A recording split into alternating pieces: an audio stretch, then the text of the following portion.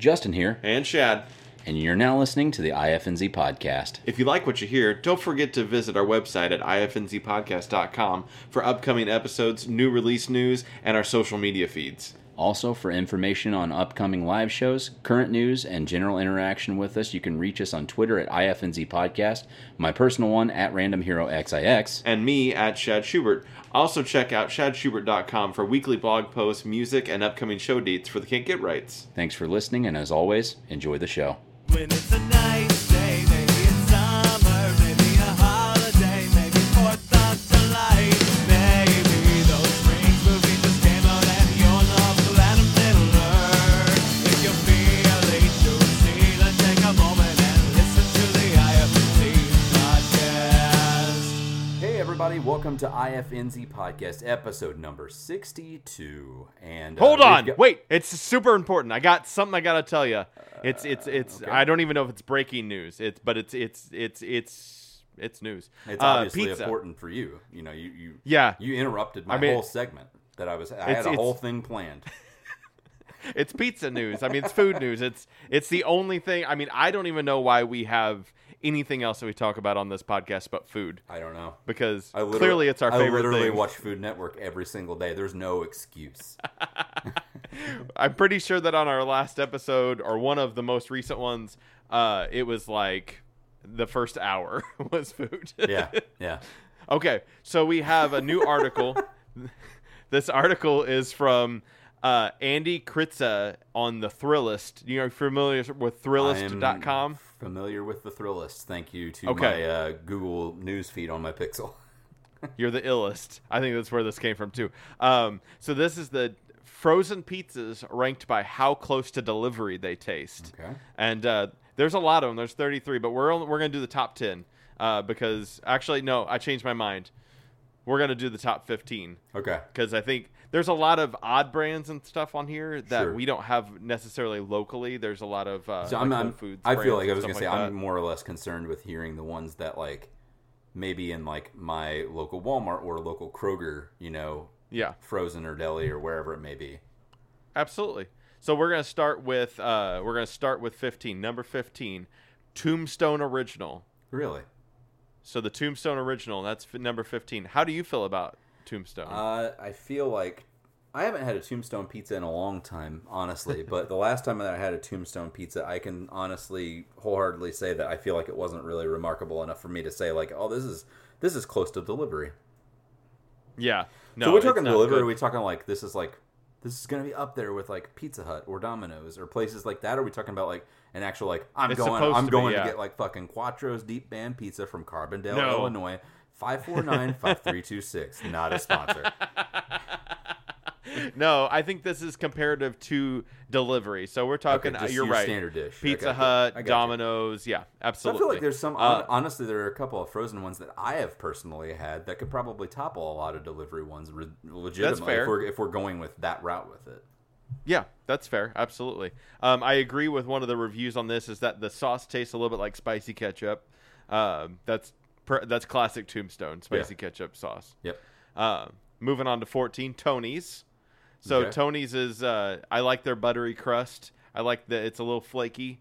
That does it for me.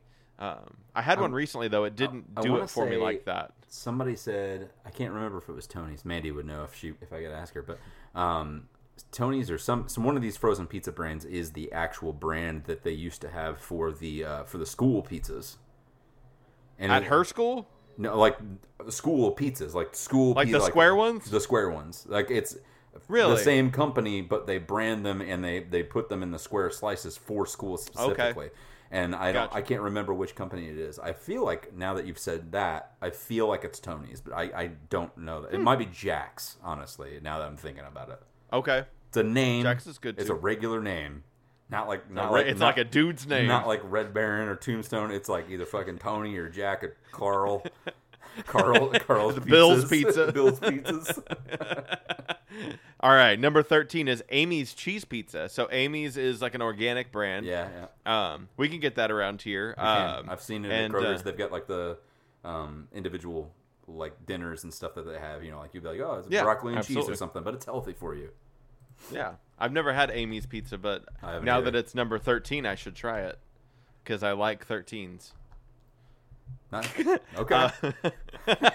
Valid. Number 12, Red Baron. Okay, here we go. Red Baron. It tastes like cafeteria pizza, Okay. but not the leathery self-serve kind that's been sitting there all day just sweating. It's like fresh out of the oven cafeteria pizza. So maybe it is Red Baron. I don't know. I like I said, I feel like it's Jack's now that I'm thinking about it. I feel like That it's was a the guy's article. name, yeah. I'm pretty sure it's Jack's, but I mean, it could be Bill's. Well, It could be Bill's Pizza. Who knows? Bill It's, had a pizza one I time. mean, Baron is a name. You could. It is. I mean, have you seen the commercials for Red Baron recently?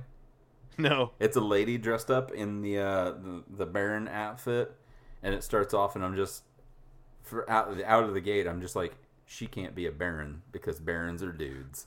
And then it actually almost How sexist of you. Well, I'm just almost remembered that, like, after I said that, whenever I watched the commercial again, if you watch it from the very, very beginning, because I guess I must have missed that part, it actually has her, like, spinning around on one of those, like, little pedestal things, and underneath it, it's written in cursive, and it says the Baroness.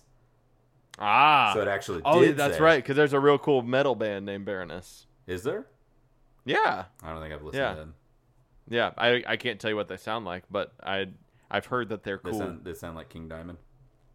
Perhaps. Yeah. I'm thinking more like I don't know. Number 11, Totino's, often confused with Tostinos, Yes. which is the chip brand, but Mhm. Totino's is the party pizza brand. Yep. I love a good Totino's I pizza. do. Me and Mandy had Totino's today for lunch here at the house. I'll eat the shit out of them. I'll eat 2 of them. I don't care. Betty ate the shit out of them. Like, literally, like, she forewent the crust and then just ate the shit off the top. That was it. Nice. Like, put it in Nice. her mouth, sucked off the toppings, and then she spit out the crust. It's so good. It is I good. don't mind it. This is why I wanted to go to 15 because like there were some good ones right there, Yeah, like no. 11 to 15. It's absolutely warranted. You could go all day, and I would watch. Now it's gonna get a little weird. Okay. So number 10 is Celeste Pizza for one. Celeste I have Pizza never for one. heard of Celeste Pizza for one. The only Celeste I've ever heard of is the video game, and I've Yeah. not played it. Yeah. They are, let's read a little bit about it. Ever since 1969, Mama Celeste has resided in grocery freezers, but her pizza for one boxes bringing comfort and solace to hungry people with a $1, a microwave, and a dream. Nice. So, Microwavable pizza, even. microwavable. Who knew? I don't know. Who knew? Number 9, Trader Giotto's for formaggi. Trader Giotto's. Is that like It's Trader Joe's pizza, I guess. Yeah. Yeah. Yep. Check that out. That would be your Whole Foods option, because that's what is that. Do they have Trader Joe's? stuff at different Whole store. Foods? Okay. A different store. Yeah. Trader Joe's is in St. Louis. It's like a block away. Okay. But yeah. I guess if then we got- been at Whole Foods then. We got number 8's Wild Mike's Ultimate Pepperoni, Pepperoni, Pepperoni, Pepperoni. Wow, I like that. They only have one pepperoni in the name, though. Okay. I thought, It's I just thought the it was pizza like that's I thought it got- was like a bunch of different things all around it. Is this the pizza? What? Is this like the? Have you seen this in stores? Is this like the? No, that's the Wild Sicilian. What's the one with the mustache you had? Screaming Sicilian. That's that one. That's what I was thinking Yeah. of. I think maybe Wild Mike's has been around here. I don't might have know seen if this. I've ever seen it. I love all the pepperonis on my pizza. So if it has as many as you said without it even saying it on the box, it's got to be good. Number 7 is the California Pizza Kitchen Crispy Thin Crust. I didn't know they offered a crispy thin crust, but I like the idea of being able to get They one. do, and they have a spinach feta one that is a crispy thin crust, and it is Okay, the fucking jam. It is the bacon jam, even. It is delicious. Nice. I don't know how I feel about bacon jam, but I'm down to try I've it. not had bacon jam before, but I know they sell it at Walmart now too. So, who knew? We'll check that out. Yeah, Number 6, Who Newman's Own Uncured Pepperoni. who Newman's? I was kind of playing off of when you said who knew, but yeah, Newman's Own. I haven't had this pizza either, but I mean I like more like natural, organic kind of brands of stuff. So I'm Newman's surprised I haven't Own tried this. has K-Cups and stuff, and their coffee is so good. Yeah, I agree with I really, that. really like it. So they got some pizza. You should try it. I might do that.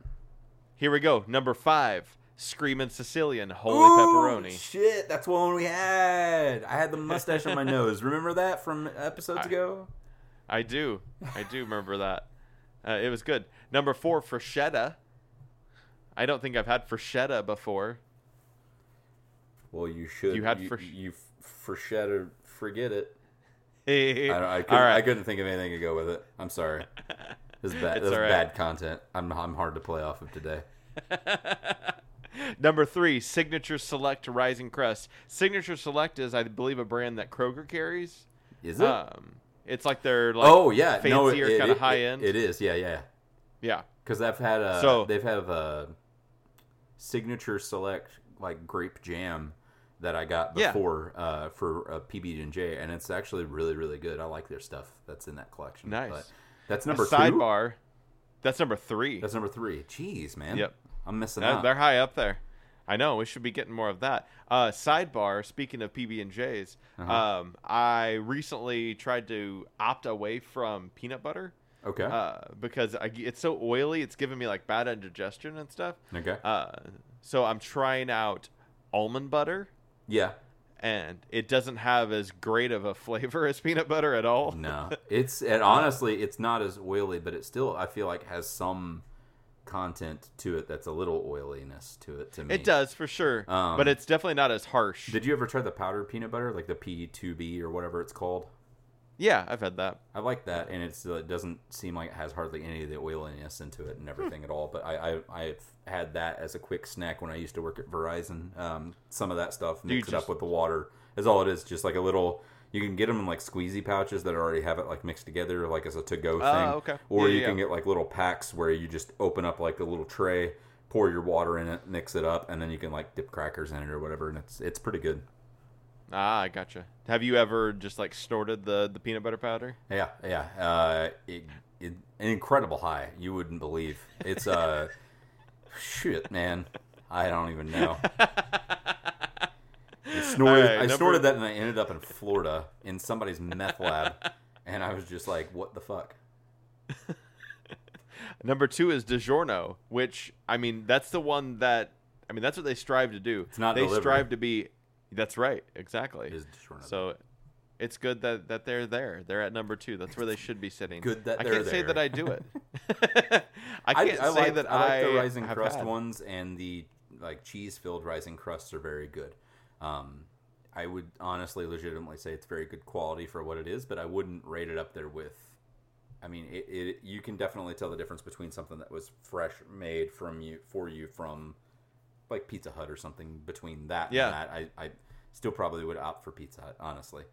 But DiGiorno is good to have in your freezer as like a go-to thing, I guess. But I honestly, now that you said that number 3 is the Kroger Select, it makes me want to actually try that one.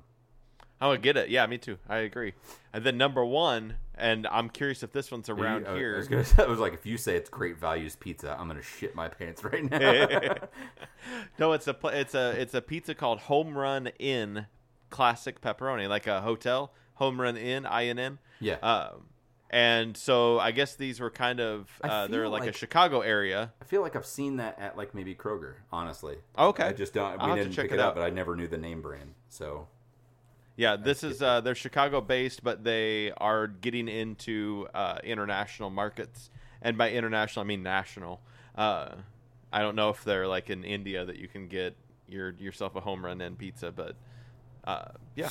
So we'll have to check that out. Yeah, that's for sure. And that's our top 15 oven-baked pizzas that you can get that are kind of like delivery. That only took like one pizza a minute into this episode.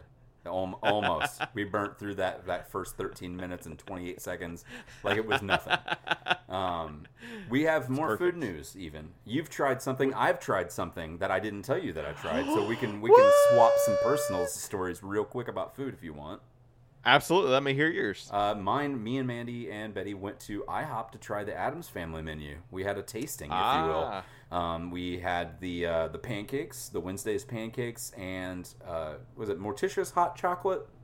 I think it was. I believe so, yeah. But we sampled those and one of the sweets and stuff versus the jalapeno omelet thing that's like the Gomez spicy omelet thing or whatever it was. Did you do the Gomez omelet? Did not. No, I did not. I did not do it. I don't really like green chili stuff like that much, really. I added into I like gotcha. stuff like soups and things like that, but I don't really dig it like being as a big glopping topping on stuff. A glopping topping. Glopping topping. So the pancakes were really good. You absolutely needed zero syrup because it was. I didn't even add butter to it. Like, it was absolutely delicious. Nice. So it was just 2 of their regular signature pancakes that had a layer of basically what was cupcake icing spread over the whole top of it, and Killer. to do the web, it was chocolate syrup across it and everything, and then a dollop of the purple whipped topping stuff that they have that was Yeah. on there. And it was really legit. I liked it a lot. Cupcake topping with pancake makes total sense. Honestly, the whole time it tasted like you were eating a cupcake, basically. So I had got it with the 2 pancakes, and then got like a scrambled egg platter type thing on the side to have with it. So I had it as my kind of quote unquote dessert. But then along with my coffee, me and Mandy shared, and we gave Betty just a My few. coffee. My coffee. We shared the big large portion of the hot chocolate, and it was large, and I was assuming like, oh, it'll be a little bit bigger than normal, but it came out in like one of those oversized cappuccino type Nice. dishes where it was like this wide. It made me feel like remember So Married in Axe Murder, whenever the camera's at the very beginning Yes. of it's on that, and they handed it to me, and I'm just like, what am I supposed to do? You know, it's like that kind of a thing. Put it down. The whole thing is like purple on the top because of the purple whipped topping that they add in with it and everything. And it has like this extra weird chocolate creaminess to it that I don't know if they add extra stuff into it to make it that way. But because of the purple being on top of it, it literally looks like completely through and through like you're just drinking like this purple brew. But it was really delicious. It's tasted better than a regular hot chocolate that I've had from there before. But I just Nice. wanted to report that the IHOPS has been tasted and it's delicious. And I recommend Awesome. everybody at least going and checking out the pancakes because it's like you're eating a fluffy cupcake, honestly. I like a fluffy cupcake, and I bet it's warm. A delicious too. cupcake. Oh, yeah. It's it got a nice Oh, warm yeah. feeling to it Yeah. with the icing on top. I'm Which is digging nice. it. I don't know what they do or what kind of like whip topping spray with the purple stuff is on there, but it didn't even melt under the warm on there. So I don't know if it's like we put a bunch of chemicals to make sure it It's stays plastic, yeah. that way. But it was delicious plastic, and I'll eat it time and time again. That's right. Exactly. I mean, when they said that the Subway bread had rubber in it, I was still like, well, I'm going to go to Subway because I'm hungry and I want lunch. Yes. I went to Pizza Hut and I got the Cheez-It pillows. Dude, I'm so excited to hear about this. Oh, they were really good. They come so they're like almost the size of a Pop-Tart. Okay. Is So maybe like not a as rectangular. toaster strudel kind of in a way. Yeah, not as rectangular, more square because the Cheez-It's square. Go figure. Is it like flaky like a toaster strudel kind of, or No. No? It actually you get 4 of them in a box. You get some marinara with it. Okay. And they're warm little fluffy Cheez-It pillows. They look like a Cheez-It. I've got a picture of it. I'll send it to you. I Okay. might even tweet it. Who knows? do it? Uh, Tweet it, you but, crazy son of a bitch. but yeah, so you hold it and it just feels like a warm fluffy pillow, but it's not flaky at all. And then when you bite into it, it's almost like it's not a breading. It's not like it's wrapped in it. It's like almost like a Cheez-It. Like I would almost say kind of a stale Cheez-It because it's not Yeah. crunchy. I got you. Yeah, but it was still good. It wasn't like, I don't mean stale like in a negative way. I mean stale like in the best of ways that stale. It's almost could like be. I could imagine that almost any Cheez-It, whenever if you were to like open up a bag of Cheez-Its and throw them in the oven, like and tried to bake them even further, I don't know that they would burn. Yeah. I feel like they would probably become a stale cheese. Yeah, and it was kind of, but it was soft. It was like Yeah. had a softness to it. So And I was really surprised at how thick the Cheez-It around it was because there's obviously cheese in the middle. Uh-huh. But it was a pretty decent sized thickness around it to get like an actual Cheez-It flavor to it. And Nice. then the inside's just like a nice, gooey, warm cheese. So did you get the So- cheese only or the cheese and the pepperoni mixed in? I got the cheese only because I had myself a little solo feast of Pizza Hut that night, which Gotcha. included those cheese breadsticks, stuffed crust pizza, Jesus Christ. and Cinnabon mini bun roll things. You ate all of So, that? I didn't eat the pizza, but I ate the rest of everything. I mean, I ate like half the pizza. and half of the I cinnamon think rolls. Me and but you need to go up to St. Louis and eat that fucking dinosaur pizza challenge that takes like 2 people to eat. It's like, eat this whole pizza in an hour. do it right now because I'm really like in like fat mode a little bit. I'm trying to help it, but right now I've got the appetite that I could just take down pounds of food at a time. I like it when you pound food. But yeah, I highly recommend the Cheez-It pillows. They're great. I don't know if it makes me want to just do it with just the cheese. After I thought about it, I was just like, I bet the pepperoni would be good with it, but I think just the cheese by itself is probably where it's at, honestly. Yeah, I didn't know how the pepperoni would feel with the Cheez-It flavor. I'm sure it would be fine. It almost makes me want to go like get some Cheez-Its and then some pepperoni from the store, or some of those Hormel. Just a sample. And just like make a sandwich and just try it again. See what it's like. I can tell you though that I had it with the like the marinara too, and I think I preferred it without the marinara. But as soon as they got like remotely cold, the cheese got a little thick, and so you needed that marinara to break it up. But like that gooey warm cheese immediately was like, oh, this shit's the bomb. It's good. So you could imagine like sewing like 6 of them together and trying to lay your head on it, and that would be good. Yeah, that'd be nice. Like a full-on cheese pillow. I'd eat all night long. That's what I mean. You could like, wake up and just nibble a little bit, and then just be like, all right, I'm tired again. Absolutely. Have a food coma. You have any more food news or anything else like that? I don't. You want to get into trailer talk? We need to talk about some trailers. We do. We should talk about I guess, because I've talked about it for like the last 3 weeks in a row, because I've had teaser after teaser after teaser, but the actual full-on official trailer for El Camino came out now. So we actually get to see, playing some ominous music, Jesse pulling up, knocking on Skinny Pete, the character that we saw from the very first trailer, his door, and you see him with his long hair, like he was at the end of the season, with like all these scars everywhere and everything.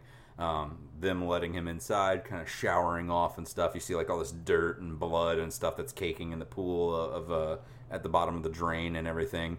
Couple different cuts. I guess he at one point in time shaves his head, like classic Jesse Pinkman style. So he's got this clean, like skinhead shaved type thing when you still got all the scars and stuff. But couple different just random cuts of different things. Most of it's kind of the only characters that they actually show you are Jesse, and then his 2 old friends. You get to see Skinny Pete and Badger again, kind of all talking at one point in time. They did announce that an old character, which I'm guessing it's going to be in flashbacks because he's actually dead at the end of the series, that's portrayed by Jonathan Banks, is supposed to be back in the series, or back in the show rather. So I don't know if it's I'm assuming it's flashbacks because he was hella dead at the end of at the end of season 5. And I don't know what they're going to do. At the very end of the trailer is it kind of cuts from the backside of this guy. He's got a gun holstered, almost like old Western style, and it cuts back over to Aaron Paul, and he says something like, "You ready?" And he just goes, "Yeah," and puts his hand down by the gun, and then it just cuts, and it goes to El Camino and Breaking Bad movie. But crazy excited for this. It's nuts to me that it's literally just weeks away. I mean, we're recording this on the 26th of September. So I think by the time this episode comes out, it'll just be like 5 days away. That's crazy. Yeah. So I'm crazy excited for it. What you got for me, buddy? I watched a trailer they just dropped on a movie called Jesus Rolls. Cool.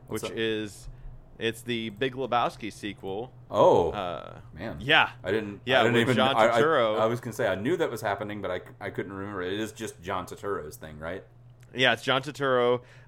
Essentially, the trailer sets it up that he's been in prison all this time and that he's getting out of prison. And I think it's his cousin, which is played by Bobby Cannavale. I think it's how you say his last name. Is picking him up from prison.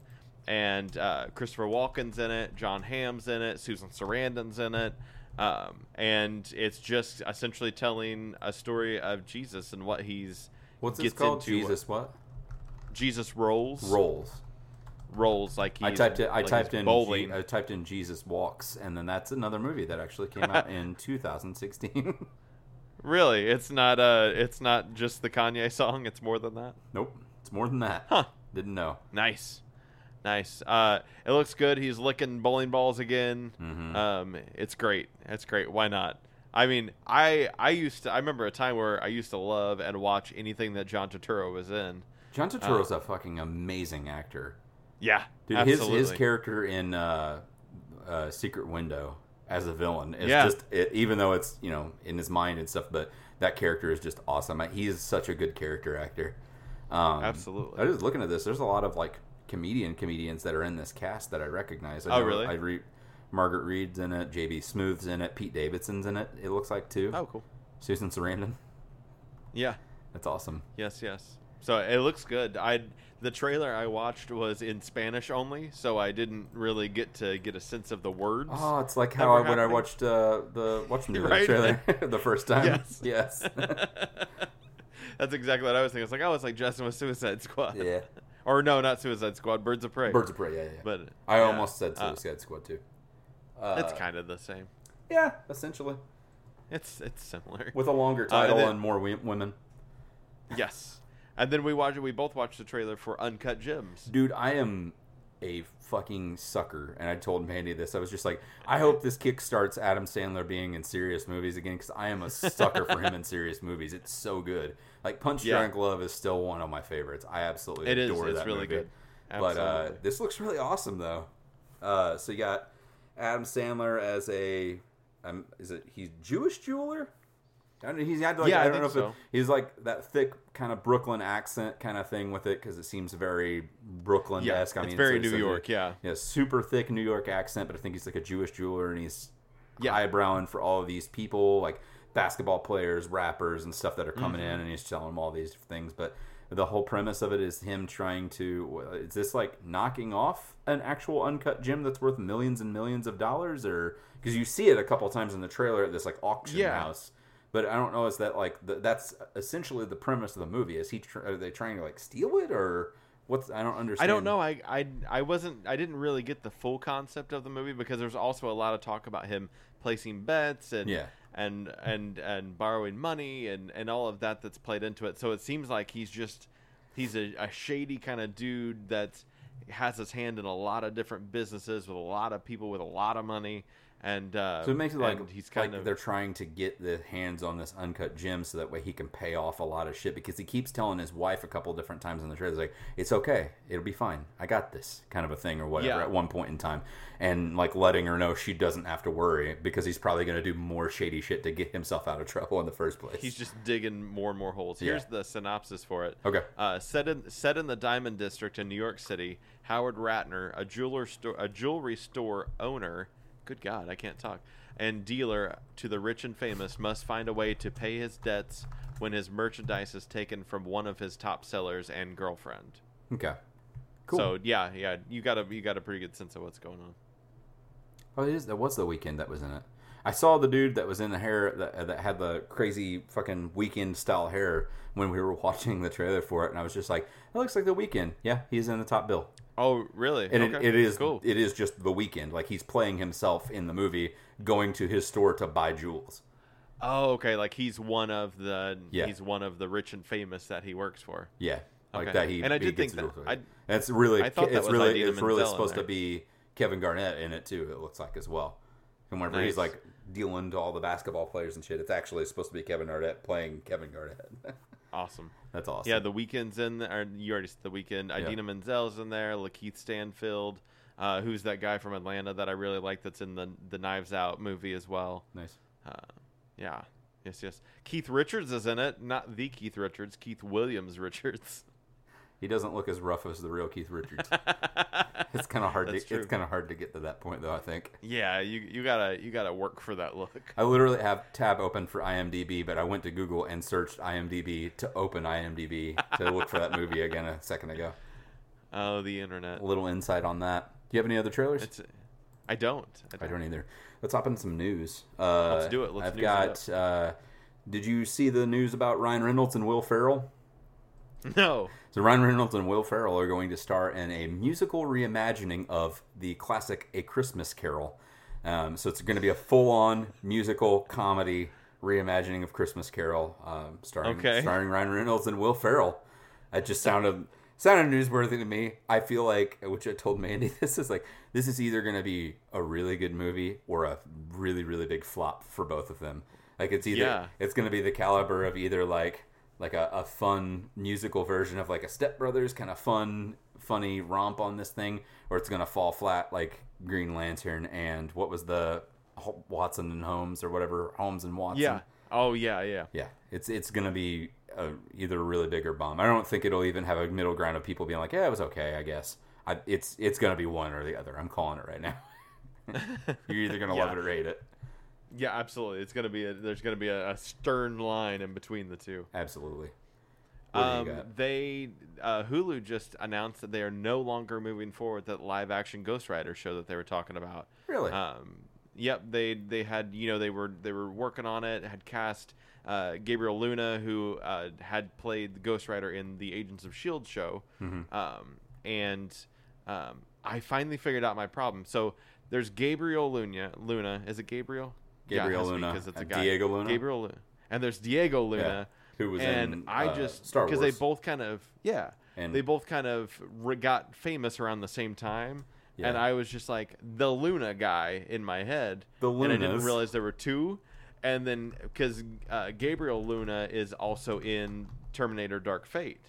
And I was like, that doesn't look like the guy from Rogue One. I was trying to figure it out this whole time. And then last night I was looking at everything. I was like, oh, it's because they're two totally different people. But so the live action Ghost Rider, Hulu has decided to just, they're at a creative impasse on this show and have decided to part ways with it, which makes me wonder. They didn't say it, but there's another show that they were working on that was a Marvel TV thing that was through Hulu that was like a Hell something, I don't know. Not Hellboy. Not Hellboy. Not It was. Hellboy. It was. I mean, it's Marvel. It was- I just didn't know if maybe it was that. No, it was Hellhound. I don't know what it was. Doesn't matter. But I wonder because they were gonna kind of go hand in hand. There were gonna be two shows that were gonna kind of launch around the same time for Hulu. That was in the Marvel television realm. Right. But with this one closing, I wonder if the other one will follow shortly after. I But saw some news. I don't know if it was centered around what you're talking about with Hulu dropping that idea, but I saw something where it said that the MCU itself was getting more interested in trying to, not a Ghost Rider movie, but introducing Ghost Rider into that spectrum of characters eventually. Oh, okay. And that was something I read not too long ago. I didn't have it typed up. I remember reading an article that was on there, which is weird that you're talking about the Hulu thing because I'm pretty sure it's completely unrelated. But Yeah. quick recommendation for anybody that's never seen it. About 10 years ago, speaking of Diego Luna, I watched a movie called Criminal. I think it came out in like 2003 or 2004 or something like that. But it's John C. Reilly, Diego Luna, and Maggie Gyllenhaal. And it's like a con artist type movie.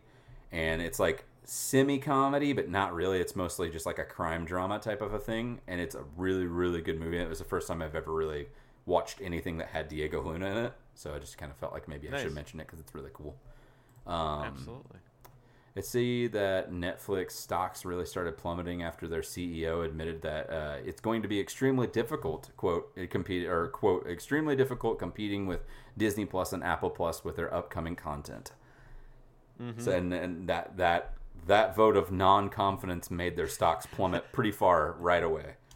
Yeah, that's crazy. Yeah, I don't know. Also, the same thing too for everybody else interested in Disney Plus that hasn't hopped on the board with it yet. That it's they're showcasing now that they do pre-orders for the service is open to everyone. You don't have to be a D23 member for it, and it also includes a 7-day trial period now too at launch with it, so you can hop on that train, check it out for a week, and if you're not a fan, which I don't know who wouldn't be, but if you're not, then you can back out. That's right. November 12th, I think, is the launch date still. Yep. So I'm really hoping that we get a preview, like we get like a month ahead of time, kind of like chance to play around in it. Yeah. That would be awesome. That would be really cool. That'd be super sweet. Well, the reason they wouldn't have to have the original content at launch on it or something, like no Mandalorian or something, show the thing on it, but just be like, have it kind of locked or something, like available November 12th. You know, you can't click on it and play it or whatever. Here's a trailer for it, though, if you want to, but you can still play around with the back catalog of, like, watch your old Darkwing Duck and Gargoyles and stuff and check it out, kind of a thing, and see how that UI kind of plays. Because I never get to see the UI in person yet, just pictures. Yeah. Yeah, just the photos of it. Yeah, I would be down for it. I understand that if they don't, whatever. I mean, I could learn some patience, I guess, and that's what we could all use a little bit of in 2019. Maybe Guns N' Roses were right. That every rose has its thorn. That's not Guns N' Roses. I'm trying to think of non-Guns N' Roses songs now, and I can't think of anything. That we're all on a highway to hell. So I'm done. Go ahead. So Samuel L. Jackson is now signed on to voice Amazon's Alexa. Dude, I have never been more excited to own a Fire Cube now. After I heard that, I just looked at Manny and was just like, oh my god, he can set our timer for like fucking pizzas and cookies and shit now. He'd be like, your shit's done. Your shit's done, motherfucker. Get it out of the oven. Yeah, I want to know how much he's getting paid for this. They have celebrity packs on a lot of other things already now. Oh, so, do they really? Yeah. So I mean, like, not those devices specifically. Like the Google Home devices actually do have a couple of different celebrity things. Like ours right now is actually John Legend, because he did one around last Christmas time, I think, or maybe New Year's or something, and he did it, and I got it to change over, and so now anytime we talk to it, it's actually John Legend's voice that talks back to us on the Google Home. But like, there's tons, like dozens of celebrity packs that have lent their stuff to Waze, you know, like the thing that's kind of like Google Maps in a way, that app that's independent. Oh, and then they like give you directions and stuff. And there's like tons of different packs. There's one that has Morgan Freeman's voice is lent to Waze.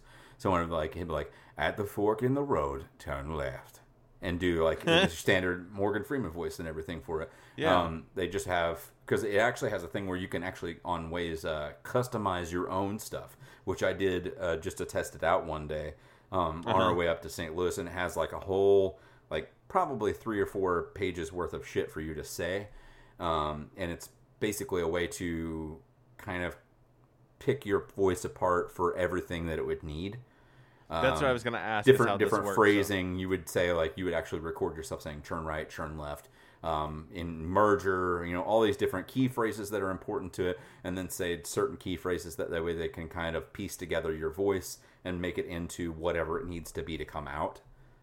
So Gotcha. It truly, for me, it didn't take too long. It was probably about maybe 10 to 15 minutes, and I just went through everything and recorded my voice. It obviously would have been better if I would have done it with, like, you know, this microphone in front of me, or even like or even just like a headset or some shit like that. Yeah. You know what I mean? Like that would have probably been way better to have something more isolated. But I did off the microphone of even my old phone too. But it's pretty cool. I just think it's really neat that they're keep incorporating celebrity voices into these different items. Yes. Yeah, I know people eat that up with Sam Jackson. Let's see what we got here. Let's talk about. Did you see the news about Jurassic World 3? I did. The casting news? Yeah, so we got the return of Laura Dern, Jeff Goldblum coming back again for another go-around, and Sam Neill all coming back except for Jurassic 3. Yes. I'm super excited. Who was in the first Jurassic World? Wasn't there somebody from the old movies in it at some point in time? I don't think it was all just new cast and crews. I don't think so. It was all brand new. Who were the kids then? I thought their mom was supposed to be somebody that was like it was tied to somebody important. Was it not? I don't think so. I might be wrong on that. I remember on Jurassic Park 3, they had Sam Neill came back, right? Yeah. And he called Laura Dern, but she didn't want anything to do with it. Yes. Like she made like a brief cameo in there in that one, but I'm trying to think back on the first. I thought I could have swore in the first Jurassic World we didn't get any of those main 3 characters, but we got somebody that was there. Like maybe it was like one of the kids. Was BD Wong there? One of the kids as an adult. Yes, I think BD Wong was there. But I mean, like I wouldn't like he wasn't like I mean, yes, he was the scientist that made them in the first place. But I meant like as a pivotal character, you know what I mean, running around. I gotcha. I'm pretty sure he was in that though, for sure. But I felt like it was like the kids that were in the movie were supposed to be the children of like an adult or something from one of the other ones, or maybe one of the other kids or something is in it, like older though. Does that when make you sense? say the kids, do you mean like small children or like older children? Like, are you talking about like Chris Pratt and Bryce Dallas Howard, or no? I'm talking about like the little kids. I thought that they were supposed to be that those were tied to Bryce Dallas Howard's character, right? Yeah, those kids were her nephews. Okay. And then that aunt and the lady, is that tied into anything from before? Oh, like is that like aunt is that to- the aunt like That's what to I'm like trying to- one of the kids from like the first movie? You remember talking like there was the boy and the girl from the first movie? Yeah, I get thought what I you're thought saying. that there was something that was like kind of tied into that. Like it was just like, hey, even though there's no new characters physically, or old characters physically in this Sure. movie other than maybe BD Wong, that here's this, this is a tie back to the first one still kind of, because I mean, it has to have relevance.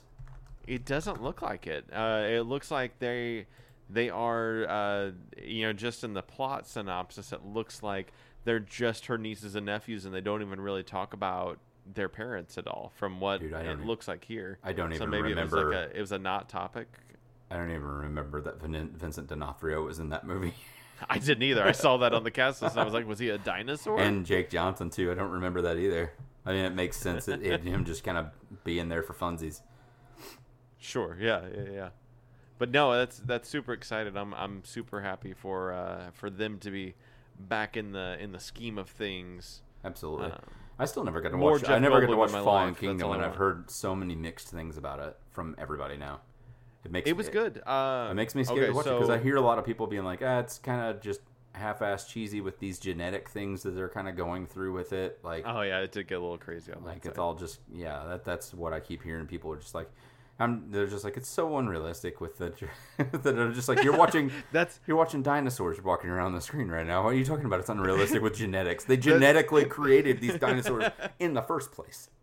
That was exactly word for word what I was getting ready to say. It's like, you kind of have to suspend your disbelief, but then you also just kind of have to do that in general, because you have to pretend that it was like that it is that we created dinosaurs again It's out what of their we DNA. it's what we talked about before with like the Back to the Futures and stuff. People are just kind of scared, Yeah, of, like that's ruining true. my childhood kind of a thing. I'm just like, yeah, but I mean, like, it's true. Calm your like, shit down. But it's like, this is the dino DNA that genetically created these things, but now they're trying to mix and merge the dino DNA. And to me, in my head, I'm just thinking like, with the way that we do science nowadays, that's what we do. I mean, there's people that literally mix and mash different types of flowers together and make this new flower. There's the different animals together. We have ligers now. That didn't exist before. We did that.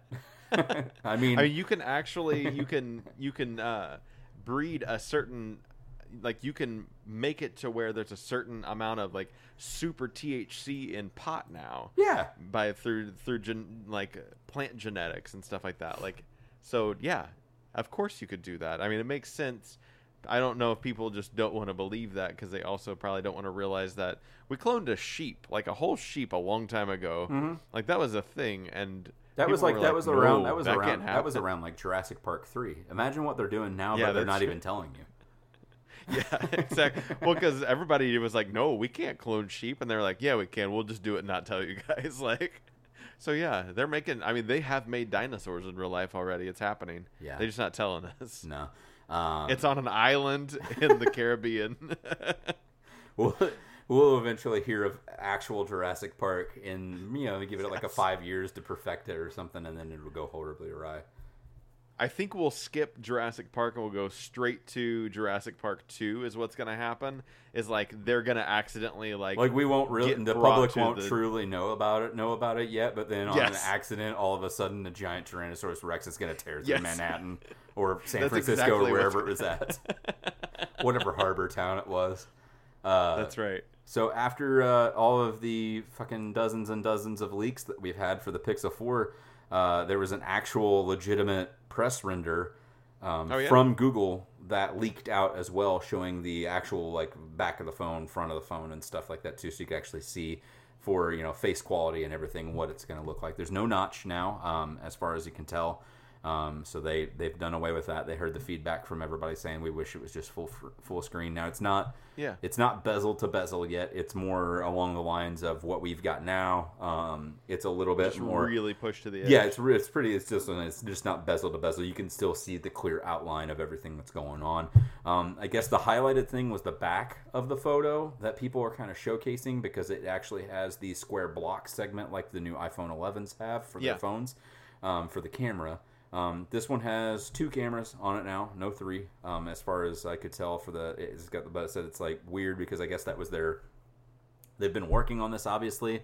Nobody was like stealing secrets or anything like that as far as we know, but it's kind of odd that Google also has a square camera module that's very remnant of iPhone 11s just after we got the iPhone 11 dropped. But yeah, it shows off the different color patterns that we're going to have. There's like a unique new orange color that looks kind of cool. That's got black trim on the side and I think a white key. The white color's got black trim on the side with an orange key, and I think the black is just seamless black on black like ours is now. Okay. The back is going to be a faux, almost like a frosted glass finish in a way. It has like a matte feel to it, kind of like ours does now, but instead of being stainless steel, it's made of glass. That way it can allow for wireless charging. So it'll have that kind of a feel to it and everything, and it looks like the camera kind of sticks out just a smidgen, but it's very flush with the back of it, and that's kind of important to me. Part of me was kind of scared because I watched some people after the iPhone 11 came out that were doing reviews and stuff on it, just to kind of get me up because I'm still on the board of teetering around if I'm going to go with the 11 Pro or if I'm going to go with this Pixel 4. I watched them put the phone down on its back on the table, and it does kind of have a teetery effect because the camera sticks out so much from the iPhone 11 because it's not flush with it at all. They're probably I would think that they're gonna throw a case on it and it's gonna be flush anyways. Maybe. Yeah, well the case itself will kind of scoop up with the plastic or whatever to the back of the camera to make it feel flush. So that way everything kind of mashes and everything does have protection with it. But like I said, it's just one of those things that's kind of scary. They have I don't know that it's new because I've not paid attention to screens for a while or cases for a while. I've gone caseless with my phone for forever. But I know it scares me to death. I know I've already broke the screen before. Had to have it repaired and everything, but it's been a great phone. It's very durable, honestly, though. Even though it broke, it was just by a weird freak accident that it happened, though, too. That was even baby time. I broke it on my own. But there's no fingerprint sensor on the back of the phone either, it looks like. So they got done away with that. I think it has, they already said the full face ID kind of thing, like what Apple's done with theirs. They're kind of taking that technology and bringing it over. It's supposed to have a really good setup for it. And I think the front facing camera on it now is going to be able to shoot 4K at 60 frames a second from the front as well as the back.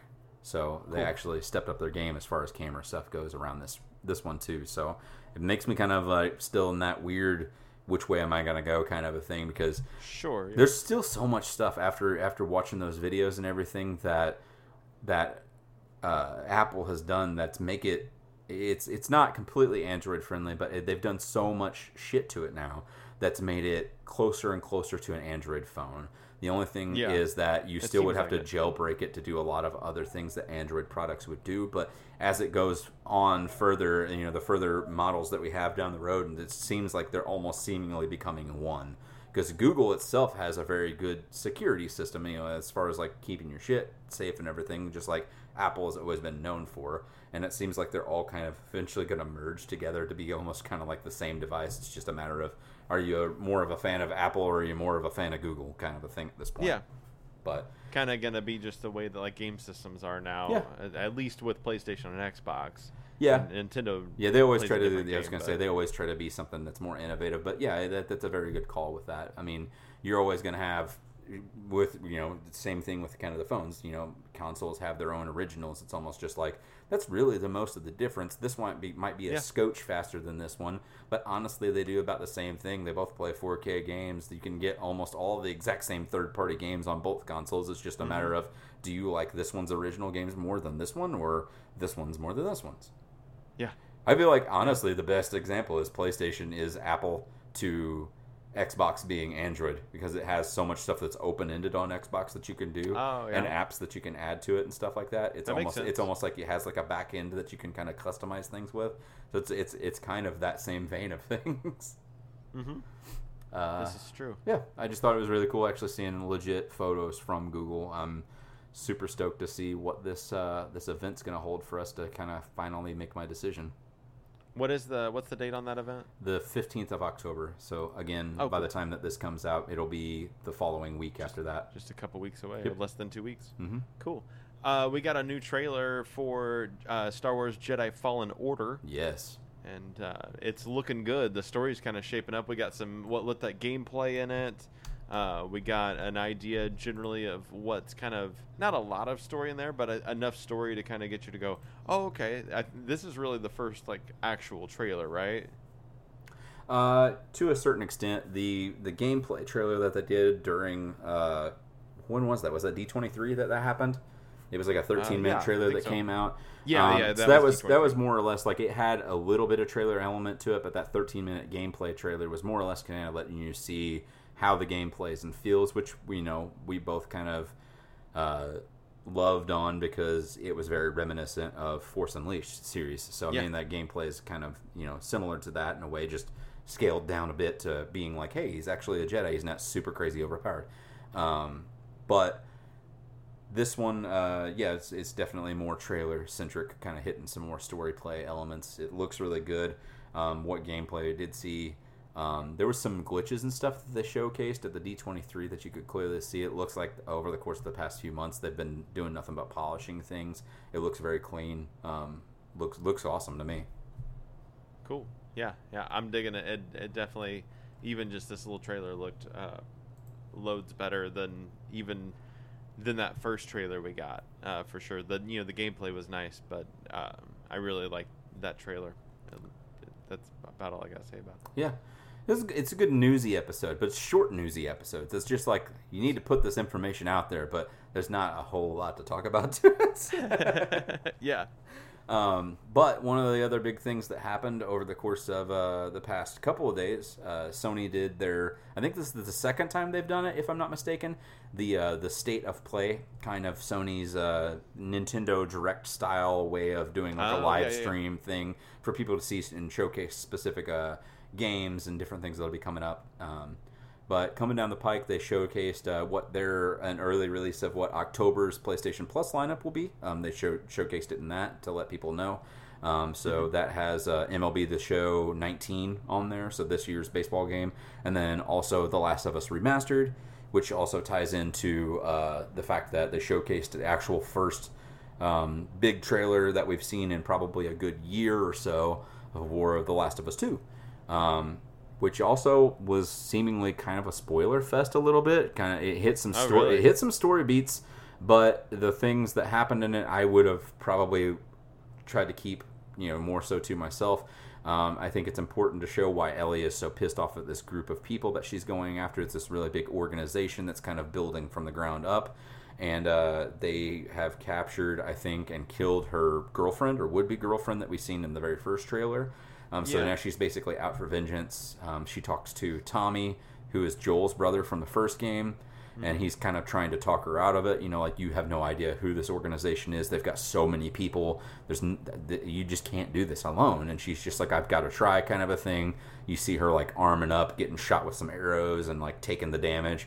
And then the end of the fucking trailer, this whole time they've not said or anything. You've been led to believe the past like 2 trailers they've showed for this game that something's happened to Joel, because she's like upset looking at a photo of him in one, playing her like guitar. Then they never mention him at all in the other trailer, but this one you actually flat out see Joel come up, and she's just like, what are you doing here? He goes, do you think I was going to let you do this whole thing alone? And so I'm assuming now this time the roles have reversed. You're going to still play as Ellie, but Joel is basically going to be your backup partner, kind of helping you get your vengeance on these people and shut down their organization. He's not. I mean, I think that's her seeing him. You think he's he'll dead? be dead? like her spirit guide. Yeah. I don't know. I feel like he's. Think so? I think he's might actually be full on. Like, I mean, that would be really cool, because that would be cool if that was the twist that they kind of kept to their cuff. Especially if they let you play through the game, and if she's like actually talking to him and you see him interact, but then you fucking sixth sense it kind of in a way, and really you've just been talking to a ghost this entire time, and that's like her mind starting to kind of go on her from going through all the shit she's been through. That's why they spoiled it. They went ahead and gave you this much to misdirect you, perhaps. Now, that would be a better story, but part of me kind of feels like they might just go ahead and go with Joel's really alive and he's your partner, kind of a thing. I think people have more fun having him be at your side, actually shooting people with you. So that was obviously the biggest thing they announced. They had a couple other things too. There's another game coming out, Arise, a simple story. It's like a cartoon action adventure game. It just said coming soon. Looks really charming. There's a new game coming from the creator of Katamari Damacy called Wattam. I think that's how you say it. It's Wattam. That comes out this December, but it's kind of the same kind of weird gimmicky style that Katamari Damacy has. That's always been charming to me. They're doing a VR case file version of LA Noire, adding on like new content to that Rockstar game. So this one's kind of a PlayStation VR puzzle based, just kind of solving your crimes type of a thing that way. Gotcha. Trying to see, they finally showed that Civilization 6, Civ 6 will be coming to PlayStation 4 on November 22nd. Trying to look up through some of this other stuff here. Death Stranding still coming out, obviously November 8th, but we got a look at the limited edition PlayStation 4 Pro bundle that they have with it. It's got the black tar handprints all over it. It has a really slick looking Death Stranding in that font where it's like bleeding down on the front of it, and those columns that kind of go down. It looks like it's bleeding down. And then the controller is unique to it because the controller looks like the baby thing that he carries around. It's that same like amber color, and it almost looks like you can kind of see through it. So it's really cool and unique to that too. That's cool, yeah. But that was mostly like the big thing that they were wanting to showcase was The Last of Us. But definitely noteworthy to talk about some PlayStations. Got some goodness coming up. I'm glad they started doing this because now that they skipped out on E3, this is really truly the only way we're going to get the news from them, unless the company that's making the game that's going to be on the console says something. Right, yeah. That's funny. For my grand finale news, it looks as though Kevin Feige is now developing a new Star Wars movie. Wow, really? Yes, he had an idea that he went to Kathleen Kennedy and said, "This is an idea I'd like to do. I've got an actor that is evidently a pretty big actor that I want to play this role, and this is how I think that it would all play out." And she said, "Let's do it." So he'll be the executive producer over the film. It doesn't sound like he's writing the film or directing the film necessarily. He just had the idea to pitch to it, and he's going to help get things going. That's really awesome. So I guess, are we kind of seeing like this might be like a showcase film in between that gap of waiting for where our next films will be coming? So they said that between episode 9 and the next trilogy should be almost like a 10-year gap. Well, no, there's only 2 years between the episode 9 and I think it's 2021 is where they've slated. So is that the Rian Johnson trilogy, or is this the... That's the Benioff and Weiss. They thought that one was announced at D23, that one's the one that you have to wait 10 years for. I don't think so. They said they said that they were building up all this stuff because they were going to take a decade off to kind of let people like chill. If that trilogy's coming up in just 2 years, that's a lot of shit coming out then too. So this will almost be like an in-betweener movie for your new trilogy. I don't know if it's necessarily slated to be like in between like 1 and 2 or 2 and 3. Is that what you're talking about? So we called this new one like a Star Wars Adventure Episode 1. Exactly. The Old Republic or something like that. Knights of the Old Republic. And just call it that or something. And then in between Episode 1 and 2 of Knights of the Old Republic, and then whatever your next one is, you'll have that movie that Feige's coming up with. Yeah, exactly. Kind of as like a sweet and I may be completely off, but I could have swore that it was like a 2021, and then there was going to be what was in between them it's 2022 is what they've got the slate for. And now that doesn't mean anything. They could obviously give those up. But that is, let's see, this is supposedly the films being by creators Benioff and Weiss. Yeah. But it could be, they haven't really said whether Rian Johnson's movies are the same as Benioff and Weiss. They're not. They're supposed to be separate. They're supposed to be separate. It's supposed to be, they gave Johnson a trilogy that's a completely different thing, and then Benioff and Weiss's stuff is supposed to be the Knights of the Old Republic storyline. I gotcha. Or okay, so centered around that. So it might not do the straight up like follow the comic book or follow the video game kind of a thing. It's supposed to be for sure their own thing because there's so much shit that went on in that time that they could do whatever they wanted to. And there's dozens of books that are based around that. That's right. They have slates for 2022 Christmas, 2024, and 2026. Okay. For those, and then if I remember right, and you're gonna laugh, but the 5 Avatar sequels Oh God. will be in between those in the Christmas slot. So 2021 should be Avatar 2, and then they'll So- be on the off years. Hold on. So, wait. There's going to be 6 of these movies total by the time we're done. I believe so. There Unless weren't- they've changed. The whole format of the movie was fucking Pocahontas.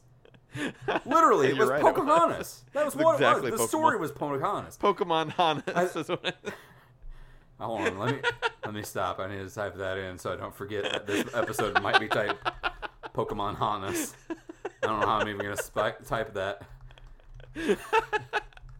But yeah, you're exactly right. That movie was Pocahontas. But you know what I mean? Like, there was 2 Pocahontas movies. There was one that we know and love, and there was Yep. 2 that probably a third of those people that know and love have seen, and it was when she goes to the New World. So It what was- are, yeah, it was are the we gonna? direct-to-video sequel, yeah. Is this where we're gonna see the alien actually meet the crippled soldier guy that's fucking in the thing, and she's just like, "Oh, you're not blue, and you have no legs." Wasn't he crippled, right? Crippled soldier guy that was the avatar. He used his avatar, and he was like, "I'm tall guy. I'm here to save yeah. the rest of you from humanity." Because What was his name? I don't. John Smith. She said, "Oh, Jake Sully." That's what it was. Dude, I remember. Because she said it. Dude, I've seen this. She said it. I've seen this movie once, and I I was did like, too. "This was okay." She said it. She said it real fast. It was real weird. It was like Jake Sully. But yeah, so I believe that there's 5 movie slates Okay. for Avatar So this movies, is gonna but go. we haven't this is gonna seen extend one. past the trilogy then of that mark. So we're gonna have like a 2021 Avatar 2, 2022 Knights of the Old Republic, then 3, Yep. then 4, then 5, and then 6. I guess 5 and 6 would be after that, would it not? To Well, kinda because coincide with it? they'll maybe there's only 4. That would make math work better. So is there would that be a there's- 5. I remember movie that they franchise. bookend it. Yeah, I remember Okay. they bookend it because it would be Avatar, Star Wars trilogy number Okay. 1, Avatar 3. Yeah, So it makes me there's wonder if 4 like more.